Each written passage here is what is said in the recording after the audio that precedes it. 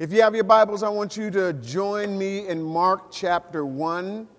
Mark chapter 1. I want you to hold your spot there. We're going to come back to it in a few minutes. I want to talk to you today about how we experience life change. And, I'm just going to say this. I know we're running a little bit behind, but that's okay because we'll have fresh baked cookies for you after the service is over. Yes, we will. How does life change occur? Life change happens. It occurs when we consistently hear and respond, not just hear, but hear and respond to God's voice. How can we hear God's voice for ourselves? That's the question. How do we get to the point to where we hear God's voice for ourselves? In Dallas Willard's book, Hearing God, he talks about that, and he talks about the importance of each one of us being able to hear God's voice for ourselves. But this particular section that I'm going to read today really speaks to church leaders and ministers. But I want you to see yourself in what's being read, all right? And this is a little lengthy, but it's good, so I want you to listen up. Speaking pastorally, one of the greatest harms church leaders can do to those under their care is to convince them that God is not going to meet them personally, or that he is really doing only so if the leaders approve of what's happening. If our gospel does not free the individual up for a unique life of spiritual adventure and living with God daily, we simply have not entered fully into the good news that Jesus brought. God does take care of his church, and all of our efforts as leaders must be directed towards fostering each person's individual adventure with him.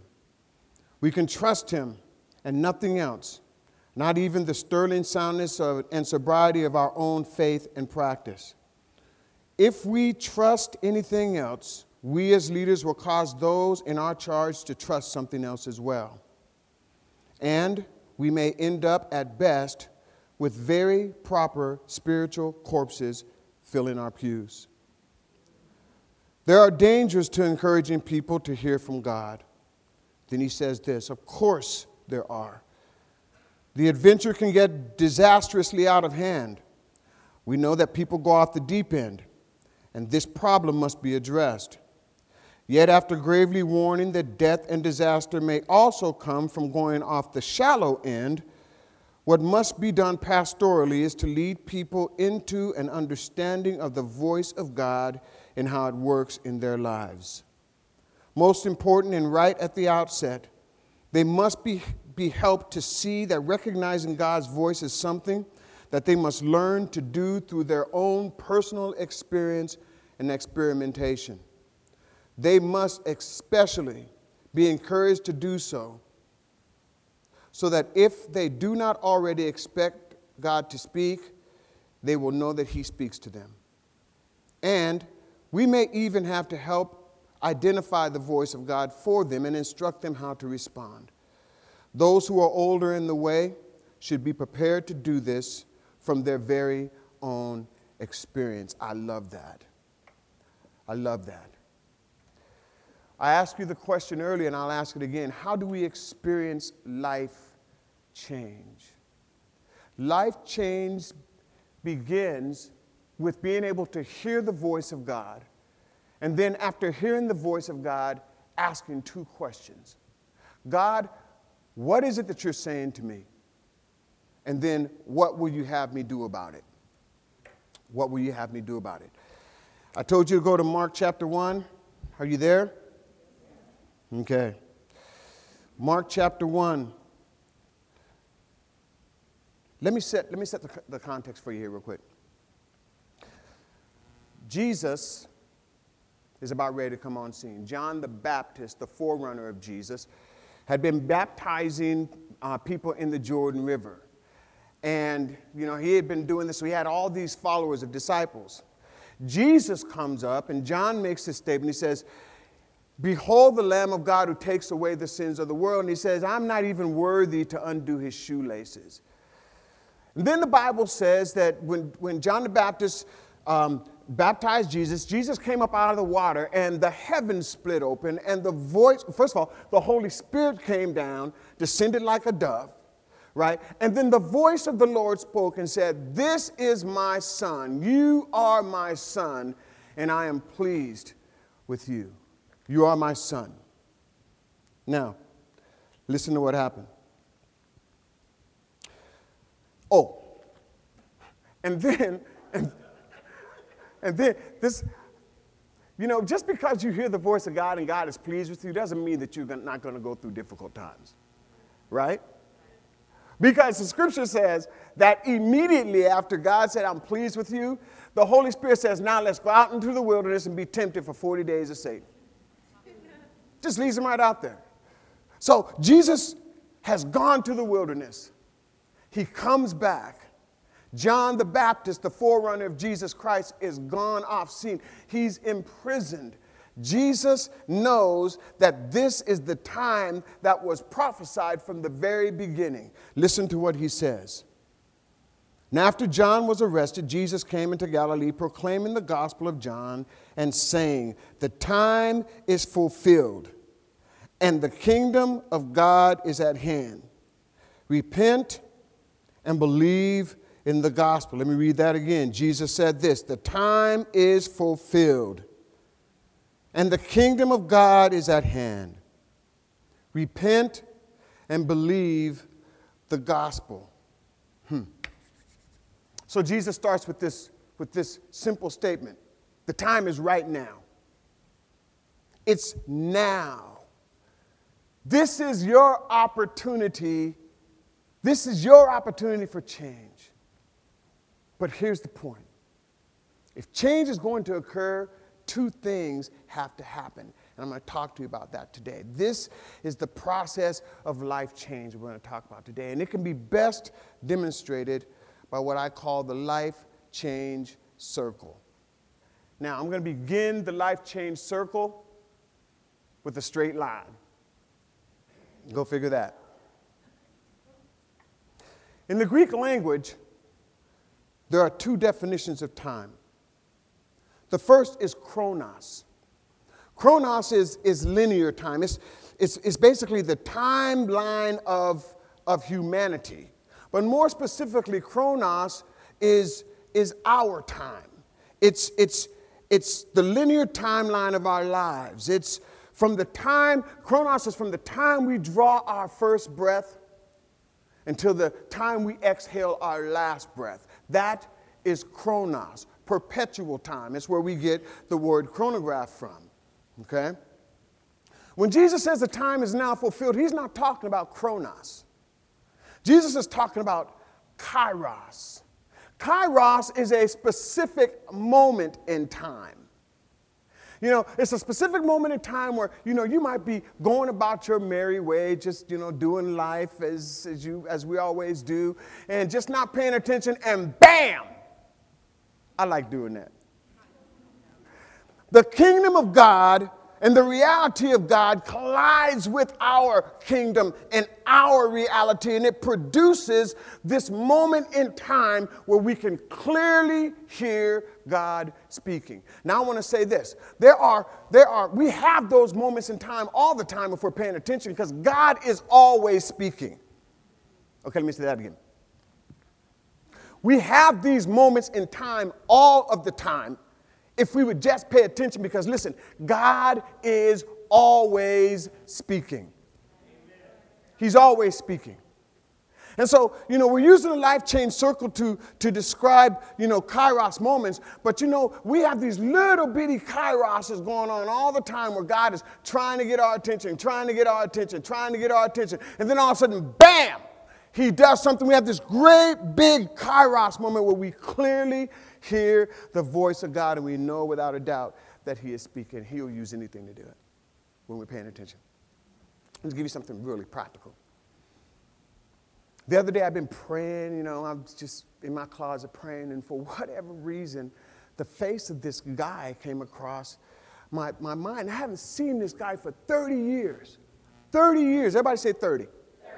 30, that's a long time, isn't it? Some of y'all in here aren't even 30 years old. But it had been like 30 years since I seen this guy. And, I felt compelled to go to Lowe's. I do feel compelled to go to Lowe's often, actually. But, yeah. But I felt compelled to go to Lowe's at this specific time. And so, I grabbed my wife and we went down to Lowe's. And I'm telling you, man, this blew my mind. Because, and Ryan and I talked about this a little bit. When you get in that vein where before you can even ask something, God answers it for you? You know what I'm talking about? I just made the statement, man, it sure would be nice to see this cat after 30 years. So I'm walking in Lowe's, right? 30 years. Everybody say 30 years. 30 years. I'm walking in Lowe's with my wife, and this guy is standing there, and he says, can I help you? He turns around and says, can I help you? And I said, is your name Ron? He said, yeah. It's been 30 years. I said, Ron Harper? He said, Greg McCormick? I said, yeah, man, that's me. And listen, here's what happened. I had this reunion, this amazing reunion with this guy because I heard God clearly speaking to me to go to Lowe's.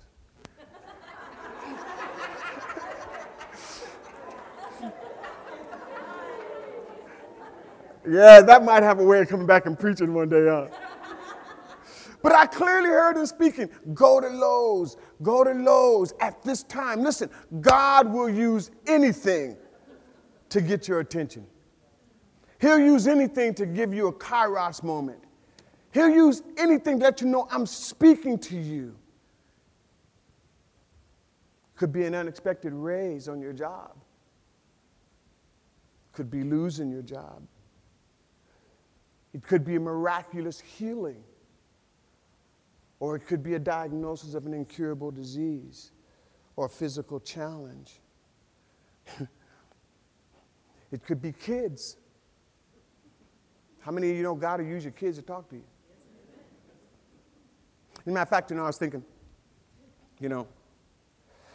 God will use our kids to talk to us and get our attention and drive us to our knees, right? But listen to something, children's. And let me back up. Not all the time is it the kids' fault. Sometimes it's just simply God trying to use our kids to get our attention, right? But now listen to me, children's. Not all the time is it your parents. Your parents aren't wrong all the time. It could be that God is using your parents to get your attention. Somebody said God is speaking. I know at least I got one amen out there.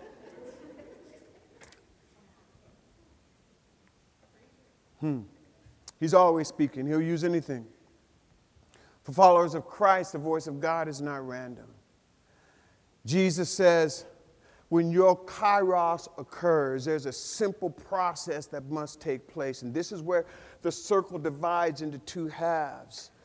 The right side is an invitation to repent, and the left side is a challenge to believe. The right side, am I right? It's right side, left side. Depends on how you're looking at it. Okay?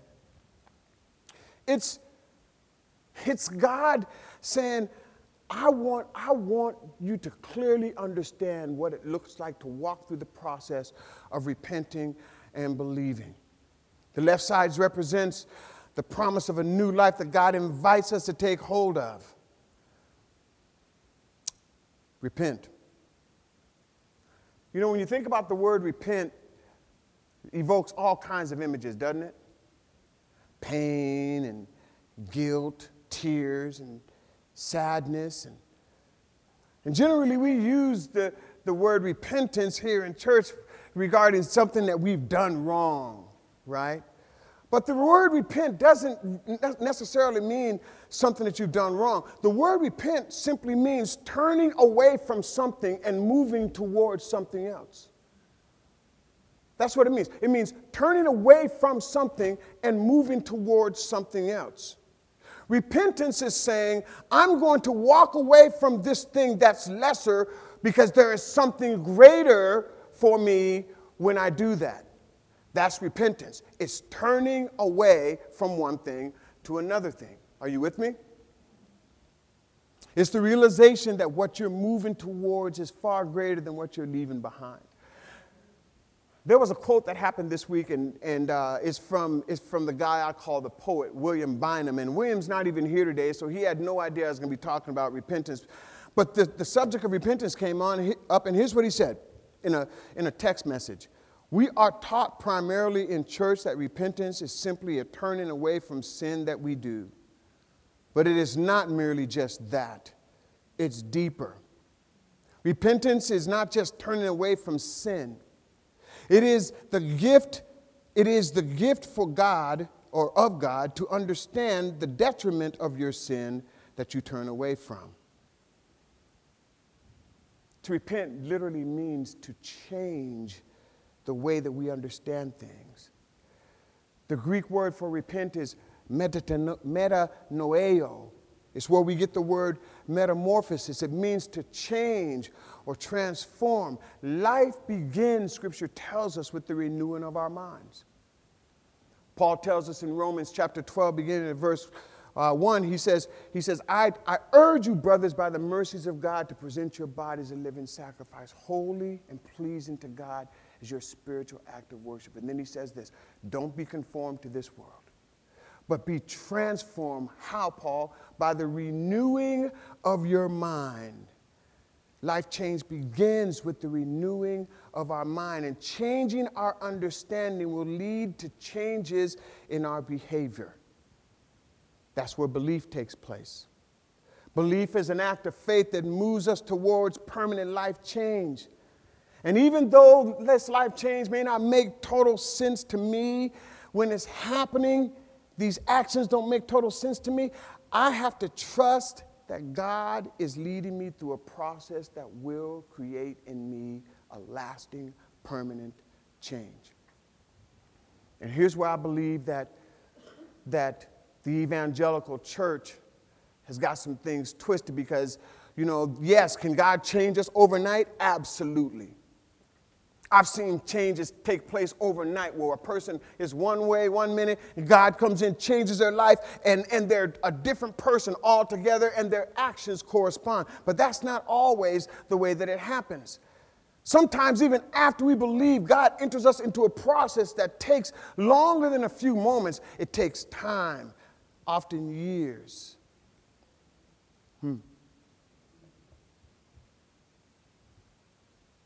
God is always speaking. Both the process of repentance and belief can be broken down in 3 parts.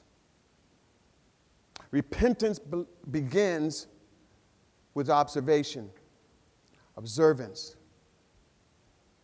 What is actually happening here? It leads you to a point of reflection.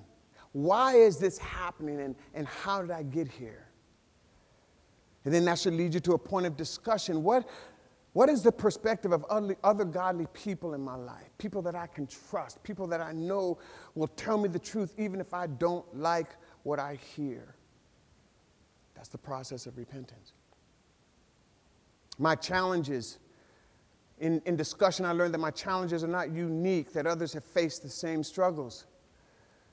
In discussion, I learned that I can actually observe things better when I'm talking to people about what's going on. And my discussion leads me to deeper times of reflection. My godly friends often remind me of the scriptures that correlate with the very thing that I'm struggling with in discussion.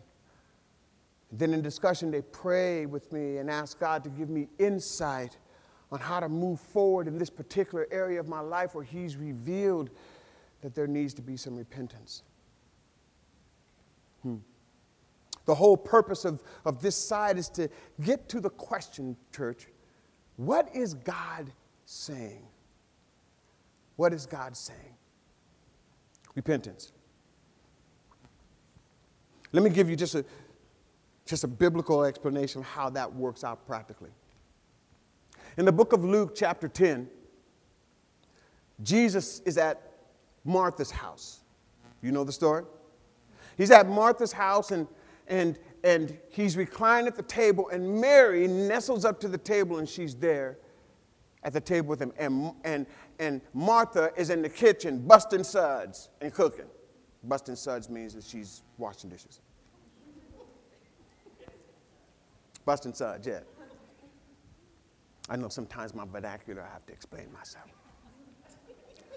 So she's in there slaving away, right? She's doing her thing, and she comes out, right, to Jesus. She says, "Teacher, I'm in here slaving away, and Mary's sitting here just having a good old time at your feet."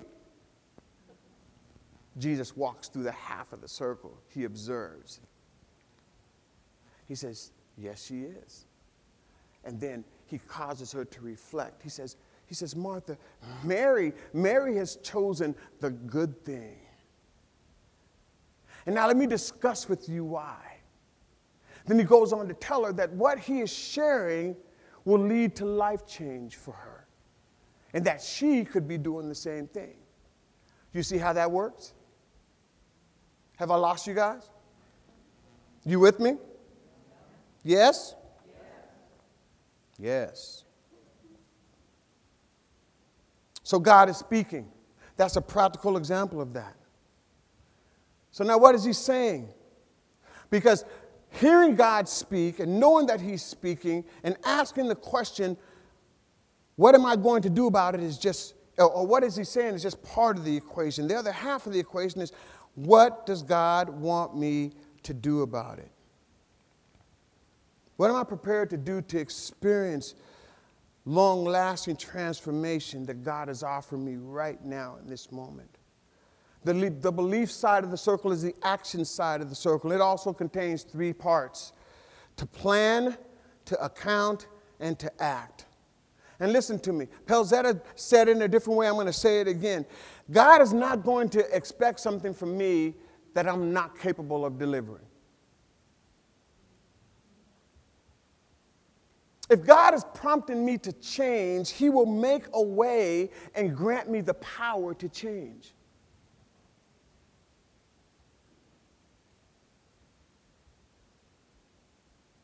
So you plan. You determine what God is saying. The next step is God, I'm going to do something with what you've told me to do. So you go back to your trusted friends and you devise a plan. And I want to tell you something. I want to encourage you. Listen, no matter how good you plan, sometimes your plans are simply going to fail. And you're going to have to be okay with that. You got to know that no matter if you fail, God is still there with you when you plan, if you just continue to move forward. Your first attempt might fail, but you stay with it. You persevere. You see what God does.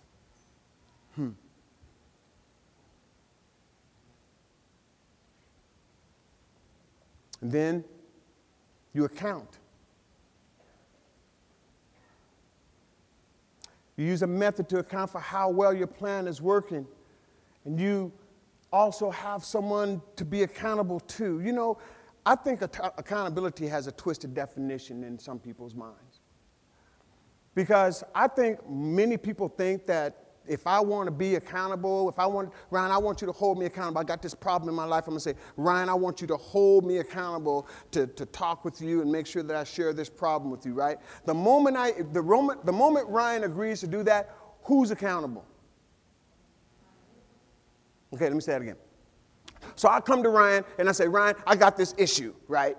And I really want to work out this issue, and I need you to hold me accountable to get over this issue, right? The moment Ryan says yes, who's accountable? No. Ryan's accountable. Because now I've gone to Ryan and I said, I need you to hold me accountable. So now Ryan is responsible to hold me accountable. Oh, yeah. Okay, this is the talk back session. I love it. Is there work to be done? Absolutely. Yes, there is. But the moment that I asked Ryan to hold me, watch this key word now, accountable. And he says, I will hold you accountable. He is now accountable to hold me accountable. That was my best John Madden right there. You guys follow me? Yes? Okay. So you have to have a method to account.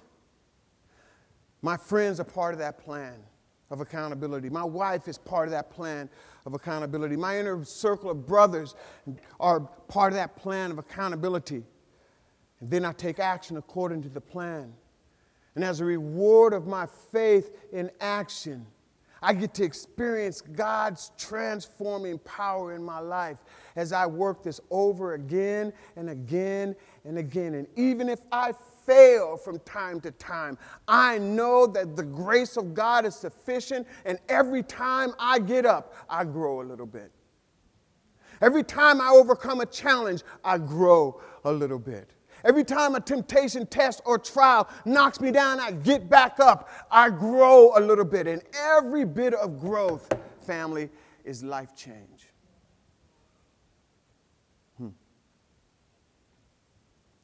Just because you fail the first time doesn't mean that transformation stops.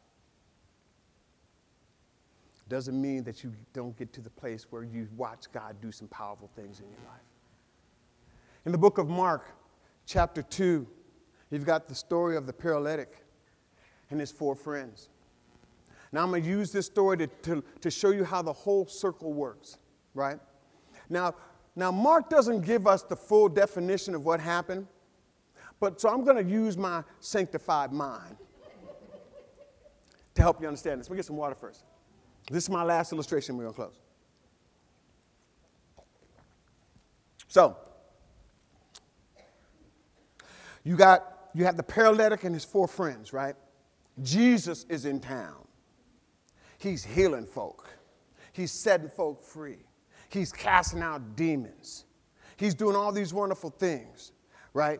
And so I can just imagine that this dude on the stretcher is talking to his friends. He said, hey, man, I need you to get me to Jesus. I need you to get me to Jesus.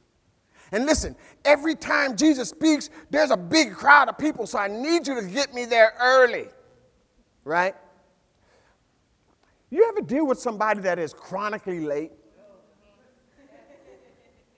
I can imagine that maybe 1 or 2 of his friends were like one of the chronically late people. Because the scripture says that by the time those cats got to the place that Jesus was speaking, what does the Bible say? The place was packed out. There was no room for them to go in. So their plan had failed. They observed Jesus was in town. They reflected on the fact that he was healing folk. They brought him to a point of discussion. Get me to Jesus, man. Get me to Jesus because I know he can heal me. So they have a plan. But their plan failed. So now it seems like they have to start all over again. You see that Kairos moment? See that Kairos moment? Moment after moment. Bam! Somebody gets a big idea. I know. Why don't we crawl on the roof, rip the roof apart? Okay, let me stop right there. What would happen in modern day if somebody crawled on your roof when you was having a conversation? Somebody said, get shot. When you was having a conversation with some loved ones in your house, man, and all of a sudden somebody's tearing up your roof. Hey, man, I couldn't get inside. The parking lot was full, bruh, so I'm just going to jump down. Right? No. But listen. So they can't get in, so they crawl up on the roof, and they let the man down in from the roof right down in front of Jesus. And if I'm Jesus, I'm laughing. Really? I am. I'm laughing. And then the scripture says, Jesus saw their faith. He saw their faith. Observe, reflect, discuss, plan. Oh, plan doesn't work. Got to have another plan. Account. Hey, man, get me up on that roof. Act. Lowered him down. Life change. Jesus looks at the man and says, man, Your sins are forgiven you. And then he has dialogue with the Pharisees, and then he's, okay, what's easier for me to say that your sins are forgiven, or for him to take up his bed and walk? Life change, man. Life change. But so that you'll know that I am the Son of God, and that I have the power to forgive sins, that I have the power to change lives.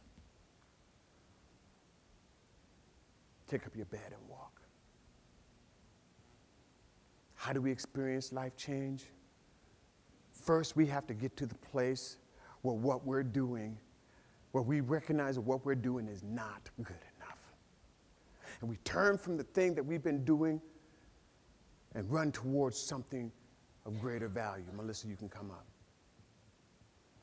We repent, and then we put our faith into action by believing what God says that he will do, then taking him at his word, and then allowing him to change our lives as a result of us being partakers, participating with him in what he wants to do in our lives to change us. That's how life change happens. And this circle is just a simple way to remember what that looks like. Will you stand with me?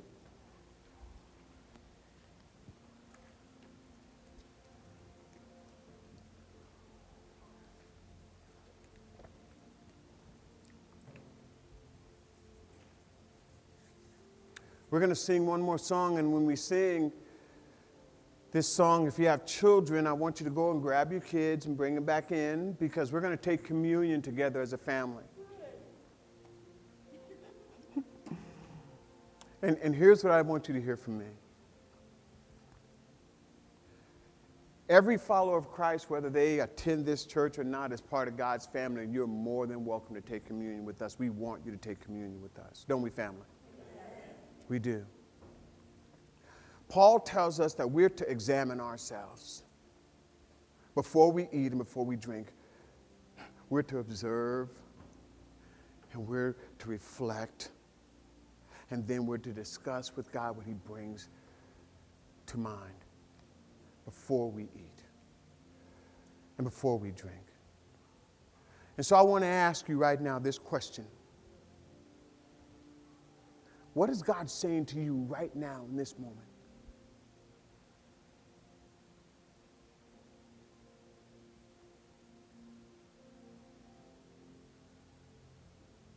Where is that spot in your life where, man, that thing just keeps nagging you again and again and again, and today you realize that if you fully walk around that circle and don't just stay in the repentance side, but begin to work with God as he's got a plan for your life, and you follow his plan, that he is able to deliver you from that thing. What is it? You don't have to leave here the same. Every head bowed and every eye closed. I don't want to just assume that everyone here is a follower of Jesus. And if you're not, I don't ever want you to walk out of this sanctuary without having an opportunity to surrender your life to Jesus. I do not want to be accountable if you die outside of relationship with the Lord, and you don't have to. So if you're here and you've never embraced the gospel, the good news, you've never repented of your sins, I want to give you that opportunity right now. If that's you, be bold enough to slip your hand up. I just want to see.